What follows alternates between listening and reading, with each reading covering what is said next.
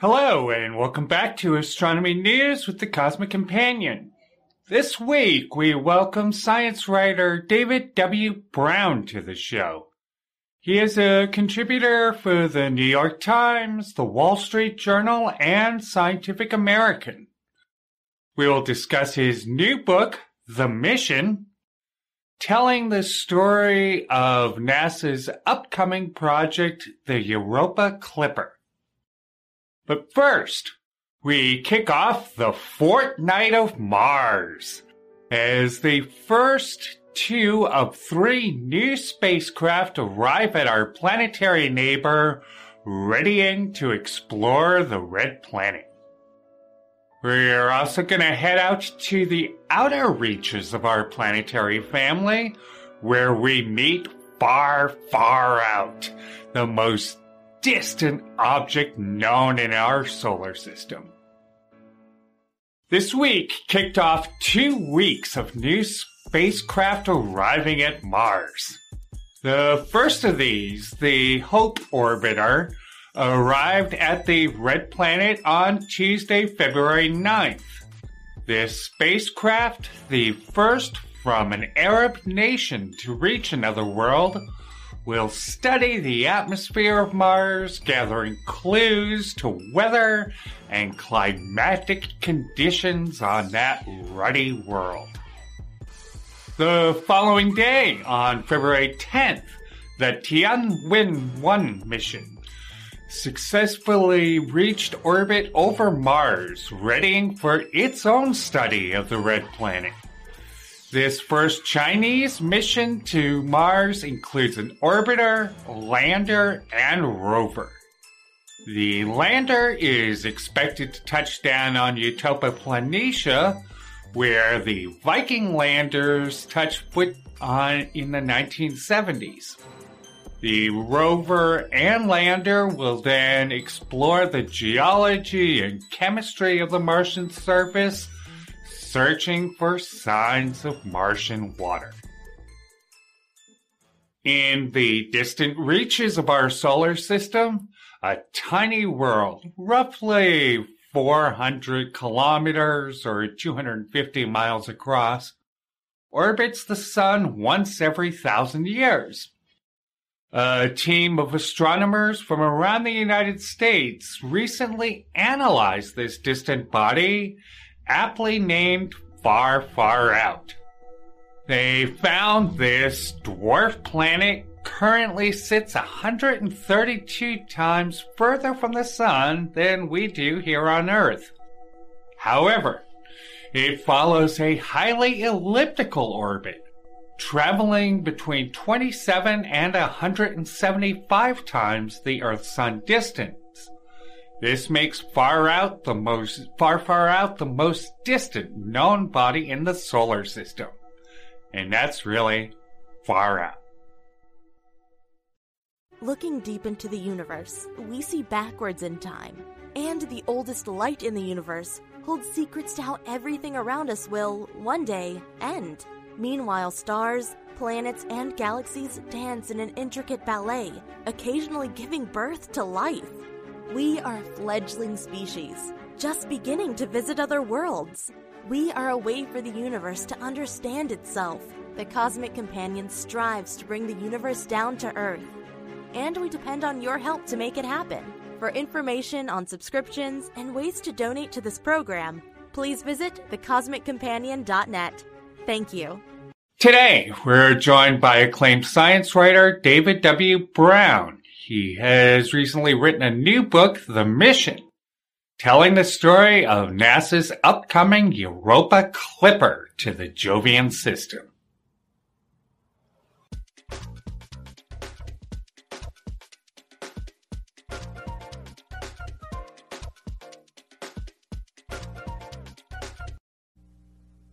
This week on Astronomy News with the Cosmic Companion, we talked to David W. Brown. He is an author and a journalist who has been published in the New York Times, the Wall Street Journal, and Scientific American. He has a new book called The Mission, and I'm going to leave the subtitle up to to you. And it talks about the Europa Clipper mission and program. So we'd like to welcome you to the show, David. Thank you very much for being here. Thank you very much for having me. Yeah. So one of the things I really enjoyed about your book is that it's told through the eyes of the people who helped develop this program, and in ways that kind of reminded me of Radium Girls, which I really enjoyed. Can you tell us a little bit about some of the people that you talk about in the book and what they brought to the program? Of course. When I started writing the book, I didn't realize just how big the cast of characters would be, nor did I realize how sprawling the story would turn out. How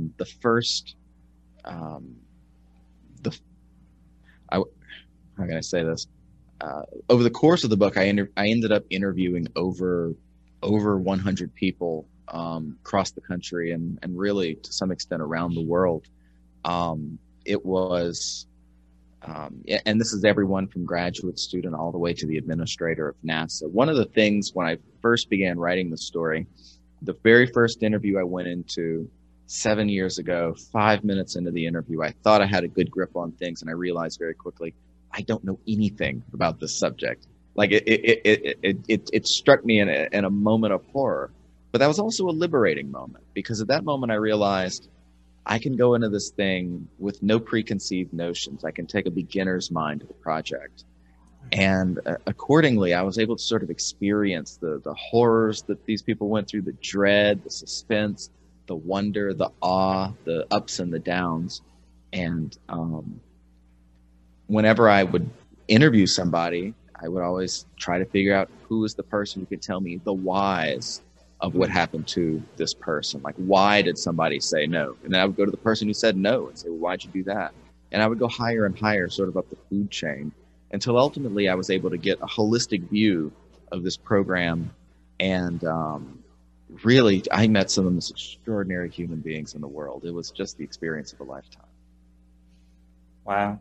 So, you mentioned you did 7 years worth of research and interviews for this book. So, I mean, this is quite a project. I mean, that takes up a good portion of your life. What inspired it? Why did you write it? Well, as a storyteller, you're always on the lookout for stories with big stakes, right? You want high stakes in your story, and you want interesting characters. I can't think of any stakes higher than the notion of life on another world in our solar system. What makes Europa particularly interesting? So for those who don't know, of course, Europa is on your background. Europa is an ocean world. It's surrounded by a thick ice shell, several kilometers thick. It's about the size of our moon, but there's 3 times more liquid salt water on Europa than there is on the planet Earth. So it's a true ocean world. And at the bottom of that ocean, water touches rock.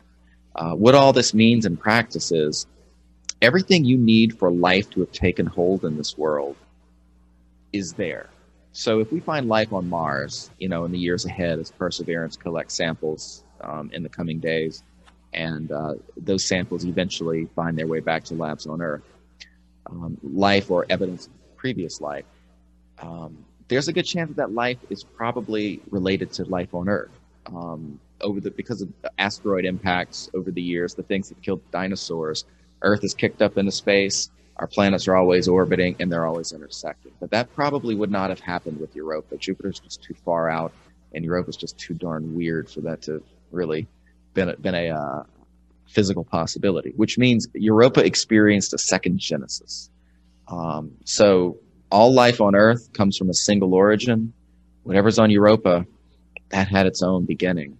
And so there are some interesting philosophical questions and religious questions and of course, scientific questions. It'll rewrite the book on biology. What stakes could be higher than that? And of course, who would not want to tell that story? Absolutely. Absolutely. And, while we're at this wonderful little intersection of science and philosophy and at the end of 2010, or Odyssey 2, as you mentioned, Arthur C. Clarke, spoiler alert, ends the book with with a warning for us to stay away from Europa. Something along the lines of all these other worlds are yours. Make no landings here. Right. You tell us, what do you expect to find at Europa, and what's So that's the $1,000,000 question, isn't it? If we look at the bottom of our own ocean floor, you're going to find things very similar to what is expected to be at the bottom of Europa's ocean floor. There should be what are called hydrothermal vents down there. These are these columns of hot water and nutrients blasting into that ocean. And water touches rock, which means you get interesting chemistry. The bottom of our ocean floor is very similar in that regard. And we know from the hydrothermal vents down there, life teems there. I mean, it's the ocean floor is way more alive than we would have expected. Consequently, Europa's, and if we look at the animals in our own world, the ocean has some pretty alien-looking things already. When we look at Europa's ocean, there's no sunlight, so there would be no photosynthesis. For many years, science fiction, a staple of it were like these saucer-eyed fish because there's no sunlight, but they might not even have eyes. One interesting thing that I will say, on Earth, we've experienced multiple extinction level events.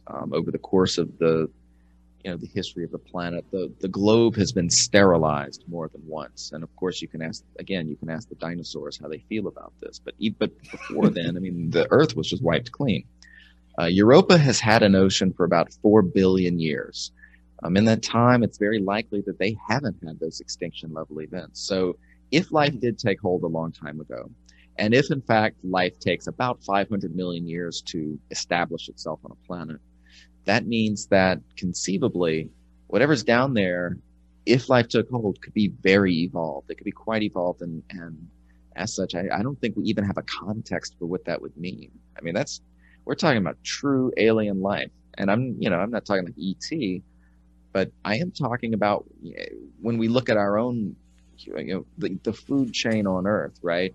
If I go to a restaurant and eat a fish, I can eat that fish morally with moral justification because some hominid 1 million years ago established my place on the pecking order.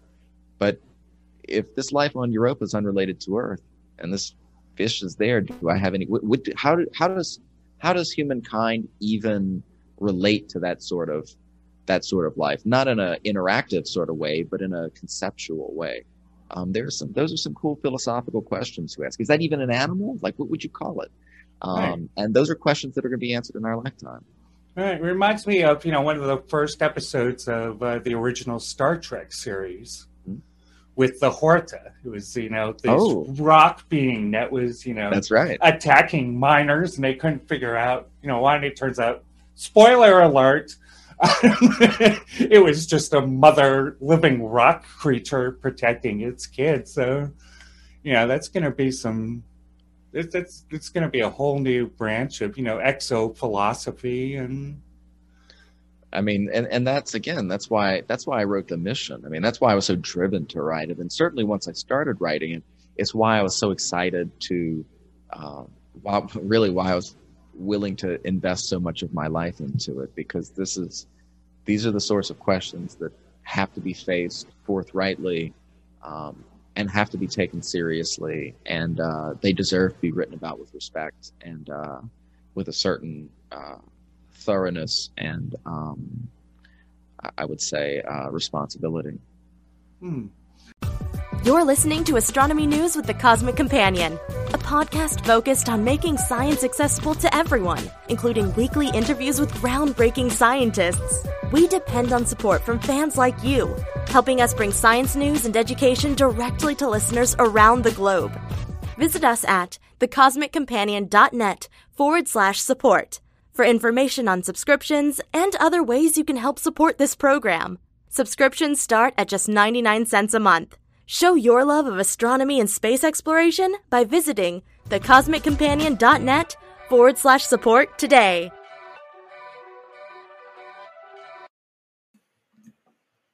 Hi there, this is James Maynard from the Cosmic Companion. Thank you so much for joining us. Now, our podcast is put out through Anchor FM. If you've ever wanted to do your own podcast, they're a heck of a lot of fun. Anchor gives you a chance to get your podcast together with all the tools in one place, and you can do it from your phone or a computer. And they're going to help you get distributed out to all the major platforms: Spotify, Apple Podcasts, Google Podcasts, you name it. And so, best of all, Anchor's all free. How cool, huh? Anyway, if you want to check it out, go download the Anchor app or go to Anchor FM to get started.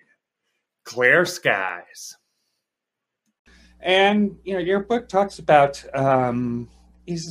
talks about how this project is being developed. It's being developed by all these different forces pulling in different directions. You had, astronomers and planetary scientists and budget people and congressmen. And, so I guess I'd like your opinion on whether, that sort of committee, if you will, decision is good for science. Does it help us develop a better missions all in all, or does it create a camel designed by committee? Well, there can be some of that. I would say overall. So NASA doesn't, for people who don't really follow this sort of thing, this is maybe a little inside baseball, but NASA doesn't work like the Pentagon, right? So if the Department of Defense decides we want to send a carrier group to the Pacific, whatever, they just order the carrier group to go there. But NASA doesn't work like that. For these sorts of missions, planetary scientists have to build a consensus within their own community. There has to be scientific support. Planetary scientists have to build sort of a constituency at NASA headquarters. The powers that be, the people who are writing the checks, have to believe the mission that you have developed is technically feasible. It is not excessive in risk. In other words, the spacecraft's not going to get there and blow up, and is going to achieve a level of science worth the investment. So here's the problem. Here's why things are so complicated. NASA doesn't have a lot of money. Like when we talk about percentages of the federal budget, people think 30% of the federal budget, 40%, because the things the space program does are so astonishing in achievement and in scope. NASA gets 0.5% of the federal budget. And of that, only a quarter goes toward this sort of robotic exploration. So, Americans spend more every year on chewable dog toys than they do on this sort of, to explore Pluto and to explore Europa and to explore Mars, all of those things, squeaky dog toys, right? So when you have that little money and that much responsibility, literally the entire universe, what you're going to end up with is a highly competitive environment. Is it the best way to do it? Probably not. But given the resources, it's probably the only way that it can be done. Mm. And do you think that has anything to do with the amount of support that the space program gets in this country versus, perhaps other nations? The UAE just sent its first, the first Mars spacecraft from the UAE just arrived at the red planet, and they lit up all of their, public locations, all their historic sites with red lights. The government came out with, congratulatory messages before Hope ever arrived at Mars. I think, yeah, go ahead. I would say that, first of all, that's an astounding achievement, and I'm so glad. I was so happy to see it. I was so happy to see those smiles on their face. What a technical achievement! It speaks a lot to space as a unifying force for good, right? We're not detonating nuclear bombs. We're building these things, that can explore other worlds. In the case of, public support in the United States, in 8 days, or depending on when the viewer's watching this, on February 18th, the Perseverance rover is going to land on Mars. Right. And, we're landing a 1-ton nuclear powered car on another planet. Like, you're going to see that similar level of celebration, I think, because every time we do the impossible, JPL's motto is Jet Propulsion Laboratory. They're the ones who built it. Their motto is dare mighty things. And here they are doing it once again. In a time of COVID, it's hard to beat the drum quite as hard as you might otherwise have. I know when the Curiosity rover landed, Times Square was filled and they broadcast it on those giant screens. We won't have that this time. But I do think, and I think in the heart of every human being, seeing this sort of thing, deep down, this matters, right? Every Mars mission is a human precursor mission. We're right behind them. And I do think that causes a stirring deep inside of someone. So I do hope that the space program continues seeing the level of support that it's sort of picked up lately.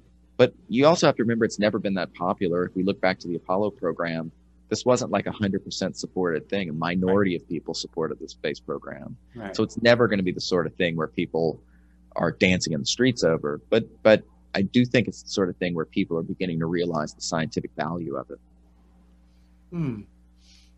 And how do you think that space exploration, especially, within NASA and SpaceX, is going to change over the next few years, particularly with the incoming Biden administration? We're sort of in a waiting pattern right now. I think once the NASA administrator is nominated, we're going to have a much clearer picture of that. My suspicion is they've already suggested that they're going to continue the Artemis program. My personal hope is that they continue the Artemis program's ultimate goal, which is to put people on Mars. I consider the moon to be an unnecessary pit stop along the way. But a lot of people disagree with that. If they continue the Artemis program, that probably means NASA will continue at its current funding level.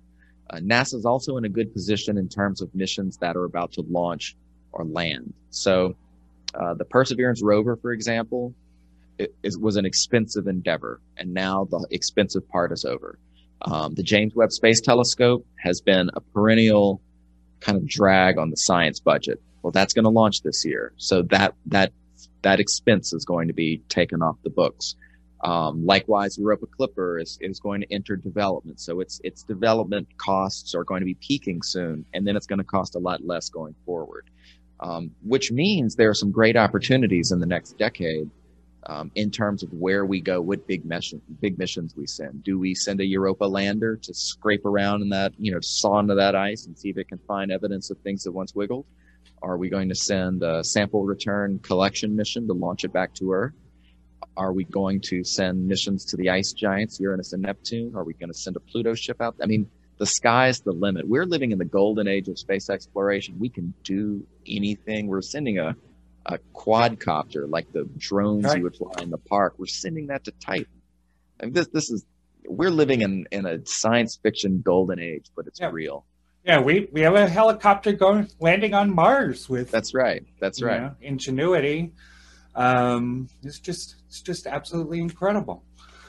Well, thank you so much for being on the show, David. It was great talking with you. Thank you very much. It was a real treat. Thanks. And that was David W. Brown, and he is the author of The Mission.